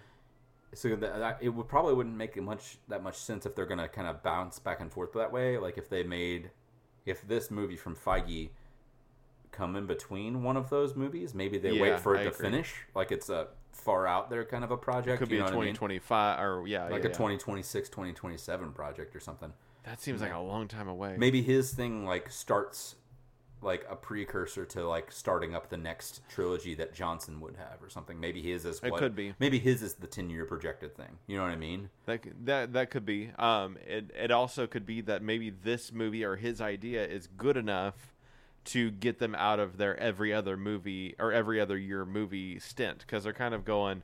And I think they even said it recently is that we went too much Star Wars too quick. Was kind of No, what they didn't. Not to me. They need all the Star Not to Wars me all the either. time. I'm fine with it. Keep giving me. I content. agree. I think they're real down about the park. I think that's the issue right now. Is That's fine. I don't need a park, and I'm probably not going to go to it right away. But give me more I content. really wanted I can to watch. go, but I want to see. I'm so excited for the Mandalorian, and I'm hoping that like Absolutely. the season 1 of that obviously is going to be killer. We're going to have episode 9. The game will probably still tide me over into 2020. You know what I mean? Like I'll probably keep going back and playing that too. But I'm hoping that Mandalorian does well enough that we can get maybe even more series, like standalone series like that, to Disney Plus to tide us over until we get whatever our Knights of the Old Republic would be. Because we'll have a couple years of a gap that's there, and I mean, obviously the Mandalorian might be able to have wheels enough to hold it up, kind of a thing. But we're getting Clone Wars, the new Clone Wars season. right. But I meant like beyond actual like physical content, like that's not animated series. And I Live feel like action, not. for sure. I'm talking like for more of the aspect for the people that the average viewer that you would see that's going rushing out in droves to see it might not be the kind of person that's that diehard that watches the Clone Wars and watches the Rebels. And That's fair. I'm just saying like that's not because I like those shows. They're good stuff. But at the same time, like I'm saying, like a lot of other people would just maybe more or less care for just about the live action. They don't care about animated stuff. So I know we're getting that content too, but maybe they throw us something else our way that's on that front, kind of a thing. Is the Obi-Wan stuff, is that supposed to be on Plus, right? Yeah. So maybe that'll be a good tide over type thing. That's true. Event. That's a good point, and that's probably a year away. I mean, we'll probably. I wonder if I'm curious if we'll get Mandalorian season 2 before we get the Obi-Wan show, or how the timeline works, because we know that Mandalorian season 2 has already been greenlit. They're already moving. Yeah, and I don't think that they have the writing done for the Obi-Wan stuff. I think that the project itself is greenlit. But I don't think that fresh. I don't think they have that done. So I would be willing to bet that we would get season 1 of Mandalorian this fall, and then maybe even a year away get season 2 of that, and maybe to tide us over onto 2021, maybe we get our Obi-Wan stuff. Obi-Wan show. Yeah. And then That's that could kind of bleed into season 3. I mean, like I said, I would welcome even more content that other original characters that we might not have gotten to see more of, and give them kind of a limelight or something like Obi-Wan, and maybe what happened in between. Show us Yoda setting up his fucking swamp house. Give me an episode where Yoda's just doing some interior decorating. And he's just like, this spot not I'll watch over it. Here. Yeah, I'll watch it. I'll watch the shit out of it. It'd be like fucking what's the Extreme Makeover Dagobah edition. I'm down with it. I think I'll even go as far as to say that if Kevin Feige's idea isn't too expensive, what about a Disney Plus original movie, Star Wars original movie? Like maybe maybe the stories. Is the Obi-Wan a series or is it an event, like a movie? I believe it's an event series, perhaps like a mini series. I don't like a know, but I'm thinking like a six episode series. Is what I'm thinking in my head. I didn't know if it was actually like had a series tied to it. Not that we would get seasons and seasons of it, but like a lot of people, like they're slating like El Camino as a Breaking Bad event. It is a movie, but they're calling it a Breaking Bad event, and it's just an hour and a half long movie showcasing what happened to Jesse, kind of a thing. Now, I didn't know if this was going to be kind of like an Obi-Wan, like a Star Wars event, and we have like, here's an hour and a half adventure that we broke up into 3 episodes. If it's episodic in that sense, or if it's just all smooshed together and we just have basically an Obi-Wan movie. I think we'll get at least 6 hours worth of content is what I think out of it. But that's purely speculation. I don't think they announced anything. No, that's any Obi-Wan content. I feel like the content. I hope that I feel like this will have legs. I mean, it's gonna sell. He will walk across the deserts of Tatooine. I'll walk across glass with those legs. Glass to watch this. What that was your big news. Have you played any new games? I did. I played a couple of new things, mostly little puzzle games. There was a demo of Box Boy Box Girl that you had talked about a while back. Yep. And I was like, I'm gonna try this. I was making goofs on it, but I started playing it and I really like it. It's a fun game. Yeah, it's pretty charming. I've not tried it out yet, but I watched a couple of gameplay things from it on YouTube, and it looks really charming. I'll check it out when I can. But it's sweet. I mean, the demos is pretty good. I mean, I think I've played probably almost 10 levels, and it still hasn't ended on me, so it's still rolling. Yeah. But it's like one of those things like your snipper clips or something. Like they keep giving in like specific new elements that they'll tie into each level, or like a portal. You know what I mean? And you go through the portal, and you'll eventually learn. Oh, this is a new thing that I can do with the portal gun. And I have to incorporate it and mix it, mashing with all the other old shit that I've learned to kind of help get myself forward. Yeah, this is essentially, you from the top of your head, you can push boxes out your little box, and as the worlds progress, you're exactly right. You get one box to start off with, and you have to solve how to get to the other end. And then you get 2 boxes, 3 boxes, 4 boxes, and now you can bend them and make angles with the boxes and all those different things. And you got to push buttons at times. And it almost reminds the layout of it is very reminiscent of like a Mario game. Yeah, like the side scrolling like a 2D kind of side thing. Scroller.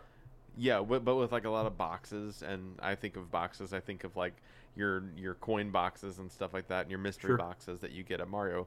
So that's what it makes me think of, with no guy with a mustache whatsoever.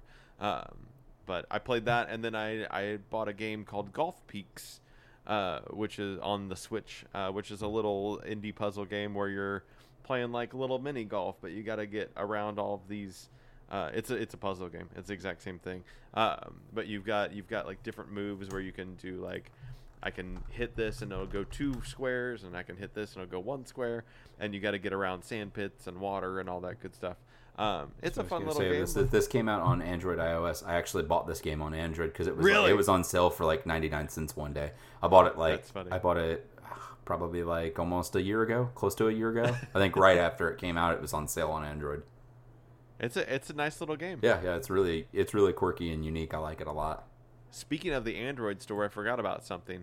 The Play Pass just started up that you could get. We were talking about that. Yep, the $5 thing. Yep, the $5, and you get like 350 games or whatever. I went ahead and did it. I'm on like the month trial or week trial. I don't know what the hell it is. I will tell you that it's got KOTOR on it. Nice. It's got that it's, what is it? Portal. It's the Portal The game. bridge construction one. Yeah, bridge construction. Yeah. Yep. And there is nothing else that I'm interested on it whatsoever. Yeah, that's apparently supposed to have a lot of like other apps, like paid for apps that you can get that are on there too, that they've mixed into it as well. But And I'll tell you, they're good apps that are on there, but they're good enough apps that I'd already bought them already. Oh. Like they are the apps that I use. It's like Moon Reader for like your EPUB files and stuff like that. Gotcha. And there's the calculator that I really like that I use. Like it's shit that I've already bought, and I'm like, well, damn, I already own this stuff. Why would Yeah. I need this subscription? I kind of felt like that was the direction that they're going. Like, Yeah. I don't have KOTOR on there just because I felt like KOTOR on an Android device, even though the ones that we have now are built like the PCs probably that came out back in the day, and it could probably run it with no problem. But I just didn't really feel like that would be a good fit playing that game with like a touch screen type of a thing, unless they completely redid it and did something unique with it to kind of be like you're subject to movement. It's almost like point to click adventure kind of a thing. Yeah. So I don't think I would really bother with it. Plus, honestly, it's on sale enough, like, because I think it's supposed to be like $10 or something normally by itself. Yeah, I think so. Yeah. And then I think it's on sale enough for like $2 or $3 that if I really wanted to justify it, I would just go out and buy it. You know what I mean? And kind of scrap doing the $5 thing for it. I was like, if I'd rather have it, if I was going to really play it, and I wanted it mobile, I'd wait for a Switch port that I'm sure will happen within the next year if they really want to. Easily. Not to mention the fact that there's companies out there like Liberetro and other people that do like mods and stuff for and jailbreak things like Switches and other consoles and stuff. That there have been jailbreaks out for the Switch to get original Xbox games, Dreamcast games, stuff like that on there for a couple months now. They keep putting out new versions out to customize it and stuff. But I've seen people running things like Dreamcast quality games or PlayStation quality games or Xbox quality games that are already running on that kind of a thing in the first place. Nice. There's no reason why it couldn't run on it for sure. Yeah. Yeah. How about you? I played an indie title from That Game Company, which is the name of the company. That Game Company. It's the people that made Flower and Journey. And this game came out a few years ago. It's called Abzu. I tested it out just to see because it was on Game Pass. It's been on there for a while now. But it's a quick playthrough. It's everything about That Game Company's games is always just nothing about the atmosphere. The game is designed to not make you feel like stressed in any way, shape, or form. They're almost like relaxation, almost semi-meditation games. So much to the point where this one is a complete underwater adventure. You start as this diver, and she's going underneath the water, and you can actually reach back up to the top, but everything you have like basically indefinite air supply. So you're underneath the water.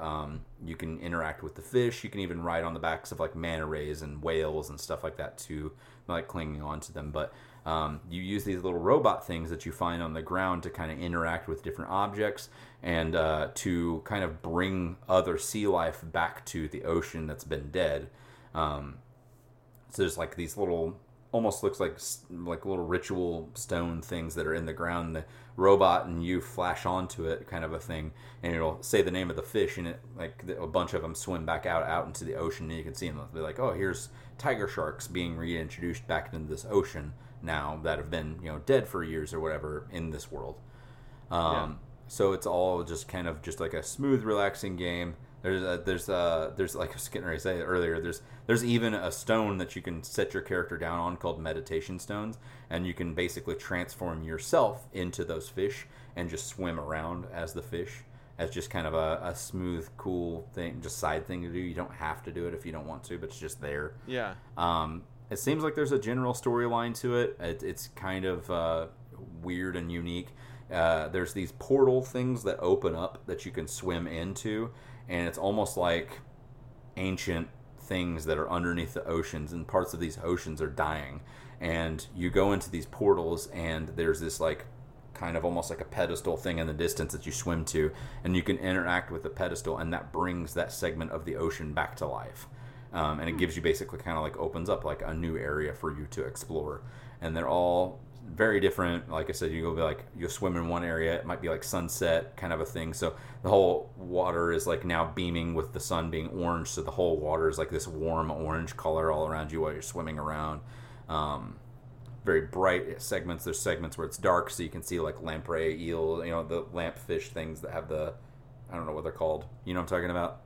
They have like the little lamp light thing on the top of it. So you see dark segments where you see like bioluminescent animals and jellyfish and stuff flying around. But it's a really cool, awesome, easy experience. Again, like I said before, dozens of times now. If you have Game Pass, there's no reason not to get it. It's a fun, unique experience.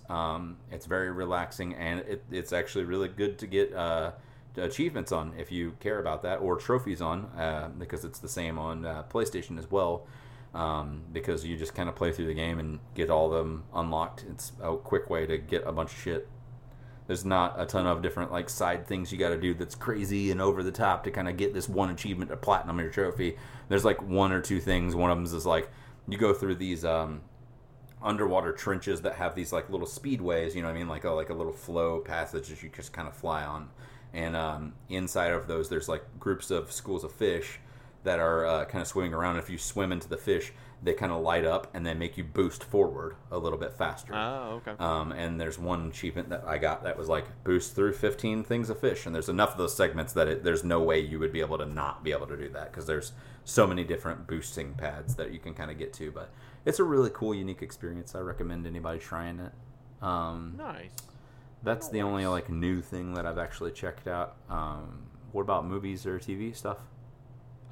This is the week of like all the new shows start. Mm-hmm. Well, except for I guess last week is when American Horror Story started. Yeah. But I watched the first episode of that. Have you watched that yet? No, not yet. Okay.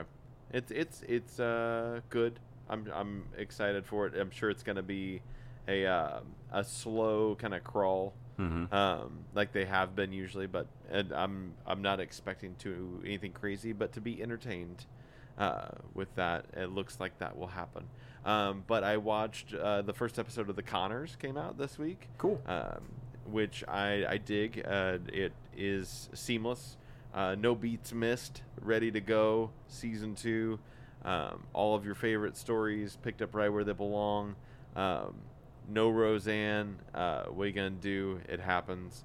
They're all making the best of it.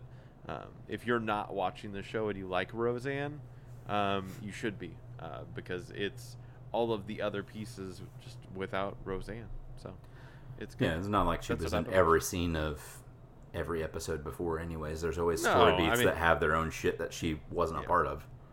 Yeah, exactly. But that's what I've been watching. How about you? I picked up and watched the first couple of episodes of Legion because I'd never got to check it out yet. Did I've you been really? talking Okay. about it. I watched the first episode a long time ago.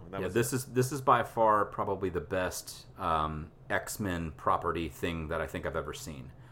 Like better than any of the movies, which wasn't like a super high bar to hit, but but to me, I think it's insanely well done. I really like it. I think I'm 3 episodes in now, 3 chapters. I think the first season's only like 10 episode seasons, except for the last one. I think is. The third season is like only 8, I think, if I'm not mistaken. Is it over? Yeah, it's over. The third season was the last one. It just wrapped up this summer. I think it's a summer show. Nice. But yeah, the first. I love all of the back and forth stuff being inside of David's mind. For those that don't know, Legion is based on Professor Xavier's son, Legion, who is David Haller. So it's all kind of centered around his character kind of coming to terms and realizing that his schizophrenia is not actually schizophrenia, and these people are trying to train him, and because he's like one of the most, if not the most powerful telepath in the Marvel universe, if you will, or at least the X-Men mutant universe.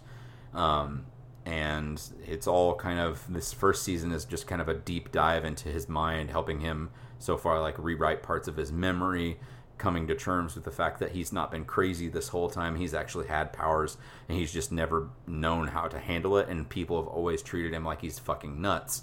So he just doesn't know how to do it. So they're basically kind of rewriting his brain in a way to try and make him, show him, you know, like, this is who you are, this is what you can do, and now all we have to do is, you know, get you right mentally, so that way we can help you control and hone your powers. Which, you know, I think in the comics he's never really had a full grasp on it. He's always been like super volatile as a character and never really been able to control much of things, it seemed like. But it's really well done. I love the actors that they have for it. I love Aubrey Plaza's character is really well done. The guy that plays David's super awesome too. I think he played Beast in the newest version of Beauty and the Beast, the live action one. I think he's the prince whenever you see him, like no beastiness, if you will. But no bestiality. No bestiality. Always Sunny just started up. Speaking of all of the things starting, we watched. Yesterday was literally the season 14 premiere episode. It's awesome. The last season ended so which we talked about before on the show. It ended so on such a almost like seemingly sweet, sad note, because like Mac finally came out as gay. He did this whole like dance number and stuff for his dad and stuff, and it picks up like nothing happened kind of a thing. Like they're still doing crazy over the top shit. This whole episode is literally them starting a quote unquote Airbnb inside their apartment, and they're trying to. The concept of it is them trying to make couples happen. Like a girl, like matchmakers. A girl comes over and they act like Dennis is he accidentally double booked his Airbnb. Mac did, so they have like, oh, we might as well just stay in the same room. I'll sleep on the floor. It's no big deal, kind of a thing. And it all just fucking goes horribly wrong. But it's really good. Like I said, the story beats in each episode is usually completely unique. So you could honestly fall into season 14 not even watching any of the old stuff and love it just as much. It's an amazing show, and something that we planned on doing. Me and I was planning on doing just as like a little bonus snippet with Mandy to have come out sometime in the future. Me and her both watched that movie, The Dead Don't Die. So I thought about recording like a kind of a spoiler cast thing of us just kind of talking about it at length. But do you remember the Johnny Depp movie Dead Man? It's the weird black and white movie. I can't say that I actually watched it all the way through. It's a really weird, almost has like a semi-dark comedy feel to it. It's the same director, and this movie has This movie has a lot of the same kind of feel to that to me. Gotcha. Very weird, very quirky. I like it a lot. There's segments where Bill Murray and Adam Driver both are self-aware that they're in a movie. in this movie, like they talk about there's a point in time where Bill Murray's character is just like, you're so calm, you're so much more calm than normal, I don't understand how you're so calm. He's just like, well, I read the script. And he's just like, you read the script, like the whole script? He's just like, yeah, I read the script. They only gave me the parts that I have in it. He goes, well, I read the whole thing, so I know how it ends. And like that's literally a conversation that happens back and forth at a point in time in the movie. That's awesome. That was just like almost like they shouldn't have been filming, but they've just left it in, kind of a thing. What you got on music? On what? Music. Oh, that. So. Oh, that next thing we talk about. Oh, that thing. Blink-182's new album 9 came out. I listened to it too. For better or for worst of people. You listened to it? I did. Cool. I'd like to hear what you think. So I listened to it and enjoyed it. Mm-hmm. It's very much it is pop punk at its core. I mean, especially it's pop punk that grows with the times. Mm-hmm. So if you aren't into today's pop, then you may not be into today's pop punk as much. Yes. But I think it's got some good songs in there. There's some things that are kind of fall flat or just don't the songwriting seems a little bland in it, and I won't stand up for everything. I'm like, it's amazing, but there are some really good songs on there and some really just good ideas that are kind of flushed out in there. From the beginning when it came out, I was really into that song Dark Side. That I thought that was a really good single that kind of came out of there. But I even like the first track, The First Time is a good song on there. If you don't really like Mark singing, then I don't know if this is for you. But Mark sings a lot. I was really surprised at how much he sang in this album. I think there's only one or two songs that really Matt takes the whole lead of the song. Really, it's a Mark show when it comes vocally wise. But the drums are really spot on. I feel like they got a chance to kind of experiment, and Travis got to do a lot of his more producing side of things. But yeah, I really enjoyed it. How was your thought on it? I did like Dark Side. I think I like parts of the middle of the album more so than others. Like I think like the singles aren't even great. No, I hate Blame It on the Youth, and I really wish I hated you. But yeah, they're not the best songs. I agree with that. Not at all. I feel like there's probably a good 3/4 of this album that I don't like because I'm not a huge fan of today's pop punk. Like most of the Fall Out Boy albums, the Panic stuff, that all falls generally flat with me. I don't know if it's just something about just the way that it hits me. I guess I'm not ready to go up with the next generation of music of pop punk, if you will. But okay. It hits me in some wrong spots, and I'm just not a huge fan of it. But like songs like Black Rain, I think, Pin in the Grenade, stuff like that. I like a lot of those tracks. But there's like probably a good, it's like 15. There's probably a good 4 to 5 tracks, maybe. Like I said, like a third of the album that I genuinely enjoy. Cool. Which is good for me because like I said, like there's a Fall Out Boy album, like the most recent one, and I've listened to it and I liked 0 of it. So I mean it all fell fairly flat for me. I was never a huge fan of Mark singing like kind of full front all the time type of a thing, but it wasn't bad on those songs that I enjoy. I like having Matt being a part of it as well, still consistently. It's always going to be weird not having Tom in the band.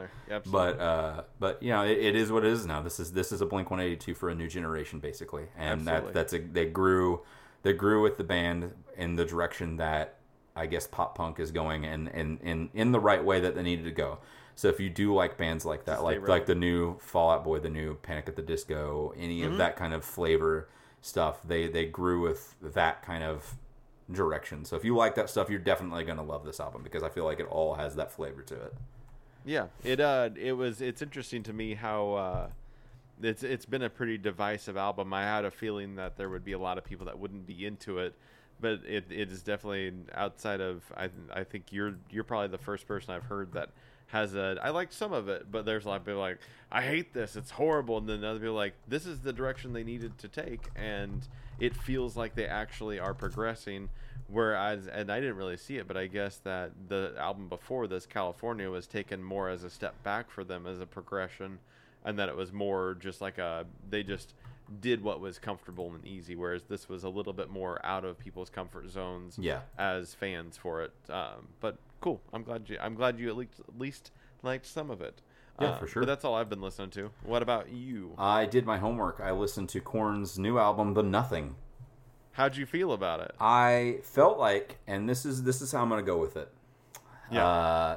This is probably the best album that they've released in the last 10 years. Yeah, absolutely. I don't know if I've just grown out of Korn or what, but I didn't really care for the album still that much.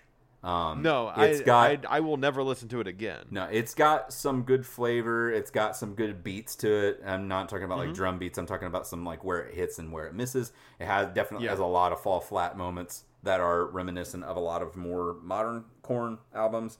But as far as a direction to go, it seems like they're stepping in a direction that is very reminiscent of what they used to have, more so than where they were headed.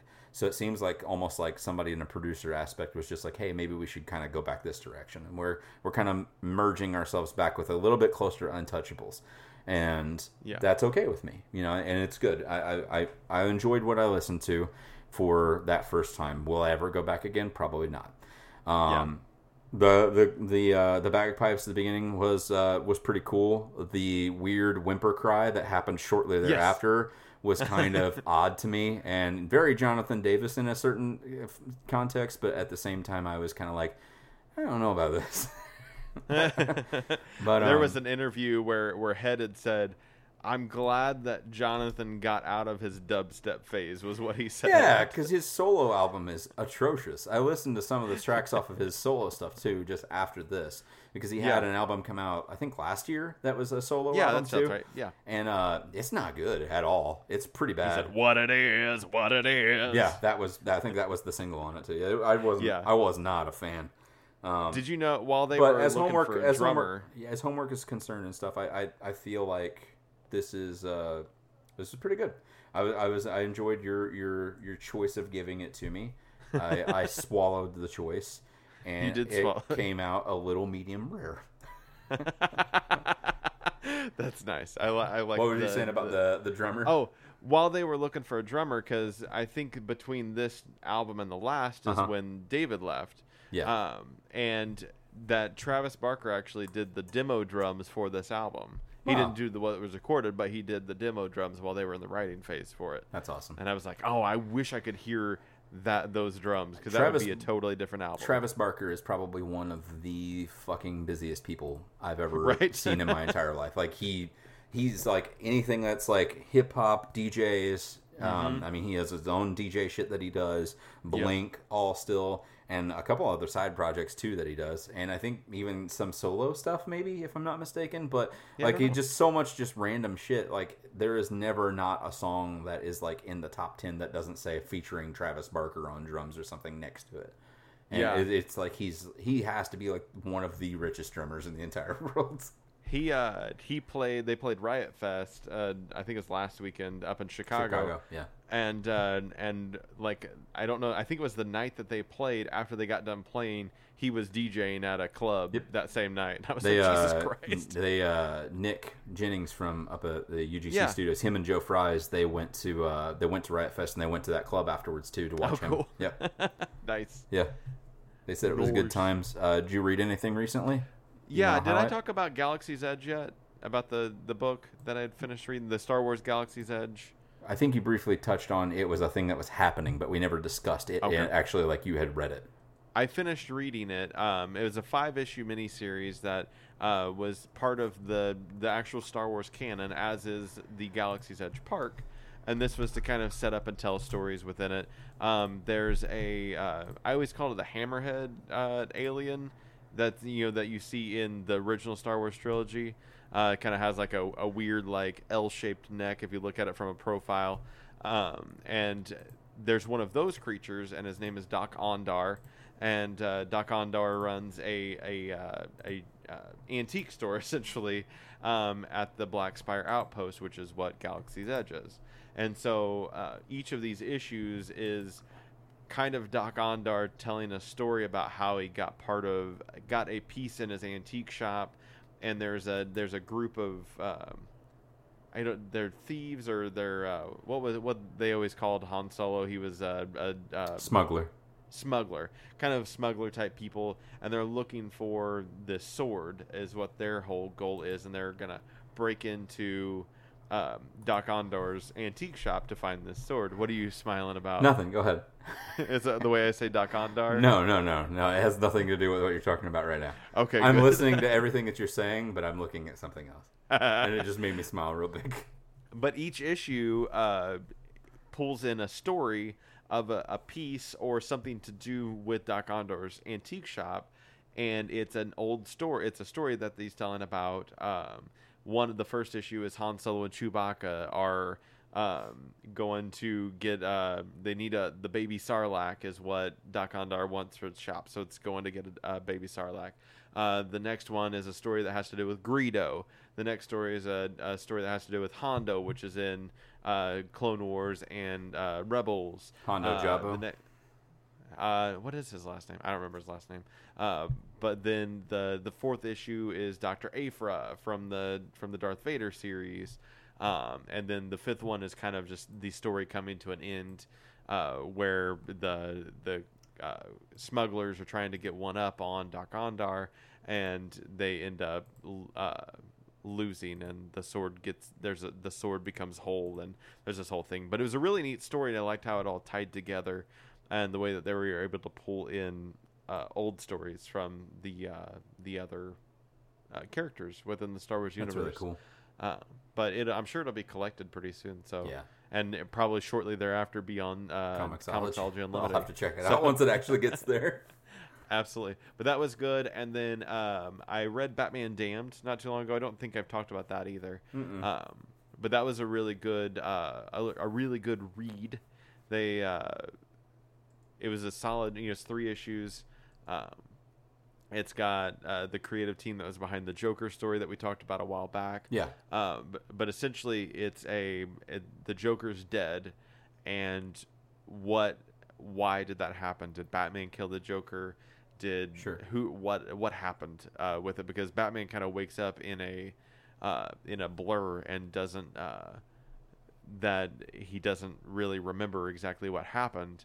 And then he kind of goes and he sees Alfred and he sees Swamp Thing, and he's having these flashbacks about his parents getting divorced, and John Constantine's there the entire time trying to help Batman with it, but Batman just kind of wants to keep away from Constantine and doesn't want to really deal with that. And that whole, it's over 3 issues, and the whole thing kind of comes together to where it looks as though in this story, Joker didn't actually die. It was Batman that died, and he's dealing with his death. That he took it too far, and that he was actually fighting the Joker, but the Joker fell off the bridge, not Batman, and Batman ended up actually dying. And he's kind of passing away, and all of his interactions through this whole series are just people that can see ghosts or can see the dead or are already dead. So like he sees Alfred, and Alfred's dead in this story already, and he's kind of a ghost. His parents, he sees his parents and they're dead. Constantine's who he's dealing with. Constantine is someone who can see dead people. The Swamp Thing's in there at one point in time, but Swamp Thing doesn't, you realize as you kind of read through it and you kind of maybe flip through a couple pages, you go, wait a second, Swamp Thing didn't even really see Batman. He was just there. Like there wasn't any interaction. So it's real neat. Like it's a thinker in there, but it's a real neat story that kind of just stemmed off of it just being the Batman Wiener book. But it really is a really solid story, and I was excited to read it. Man, it sounds like you love some Bat Dick then. You know I do. I'm all over it. I read the next continuation of the Batman Volume series that I've been reading, the 2016 ones. Cool. So it's Batman Volume 4. It's Year Zero, Secret City. Yes. And that's the all like precursor to like Year 1 shit. This is like Batman whenever he's like in his early 20s. He still hasn't even gotten to the cave at that point in time yet, and it's kind of like the precursor to all of that. The whole front end of everything is him wearing like fake people's masks and stuff like that look like he's like blending in with society because he doesn't have like a cowl or anything on at this point. He's not Batman yet even, but he's still fighting against the Red Hood gang because those are the people that are out prowling on the town, and they've kind of got a whole army basically amassed, and he's kind of trying to find means to take down Red Hood 1. And nice. Red Hood number 1 eventually, like the whole, they go through this whole motion of everything, and they find that Red Hood 1 and this gang are making something, and the only facility that they could tie anything back into that they were trying to go to was Ace Chemicals. And it ends up making it to where Red Hood 1 actually ends up becoming Joker, basically, because they get in a fight at one point in time. He gets knocked into that. Parts of the rest of the end of this. What story is that? Is that from the Batman, like the 66 Batman? Is that somebody was the Red Hood and it was like a dome? Yeah, it's a giant tall dome. Yeah, and he went into the vat and became the Joker. Yeah, I thought. yeah. I thought that was. Is that what happened in the '66 Batman? I think so. Yeah.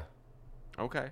That's cool. But that's what this ties into, and then the end of the story, it ends before you even see him like become Joker. It's the last thing is like you see him like falling into the bat kind of a thing, and it's just kind of over.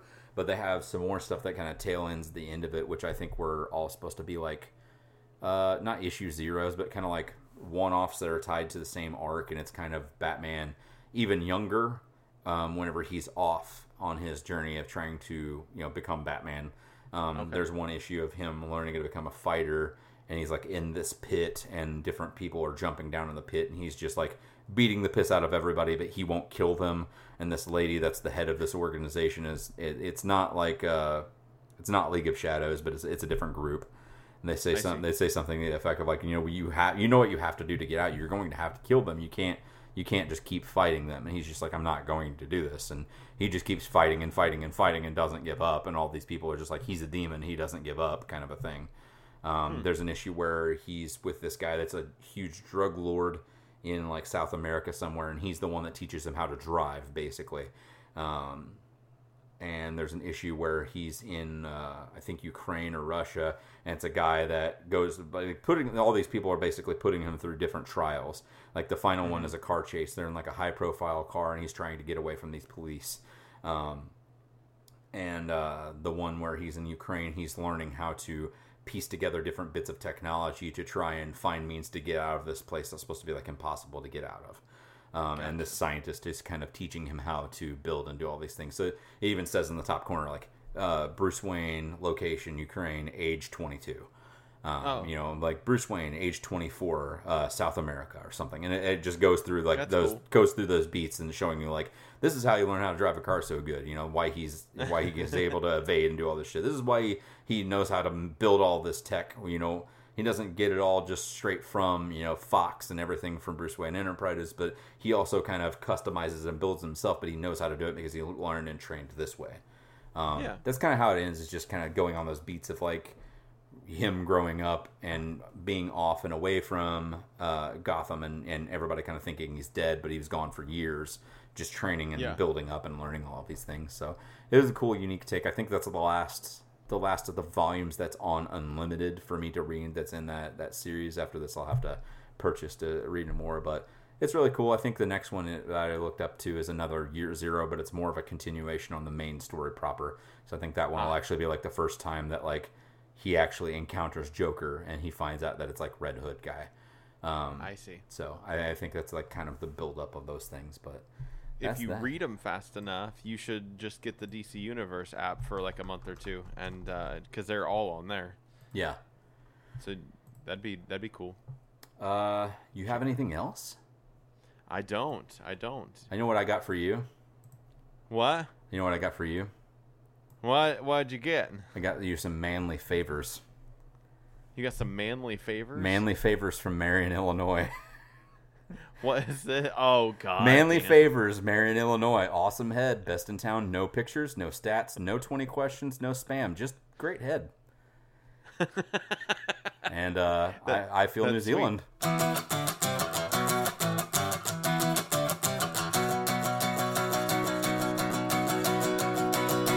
2, 3, 4.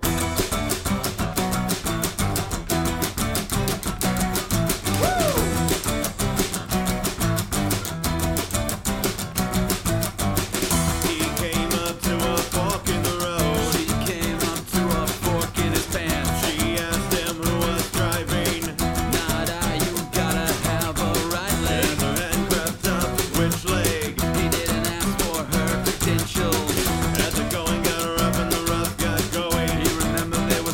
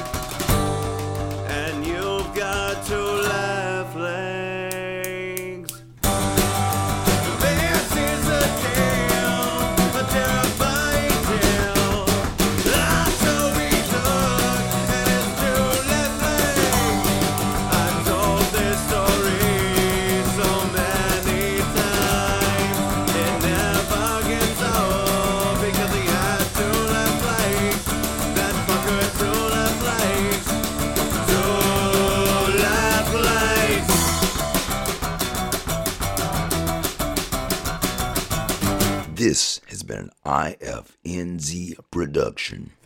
Thank you very much.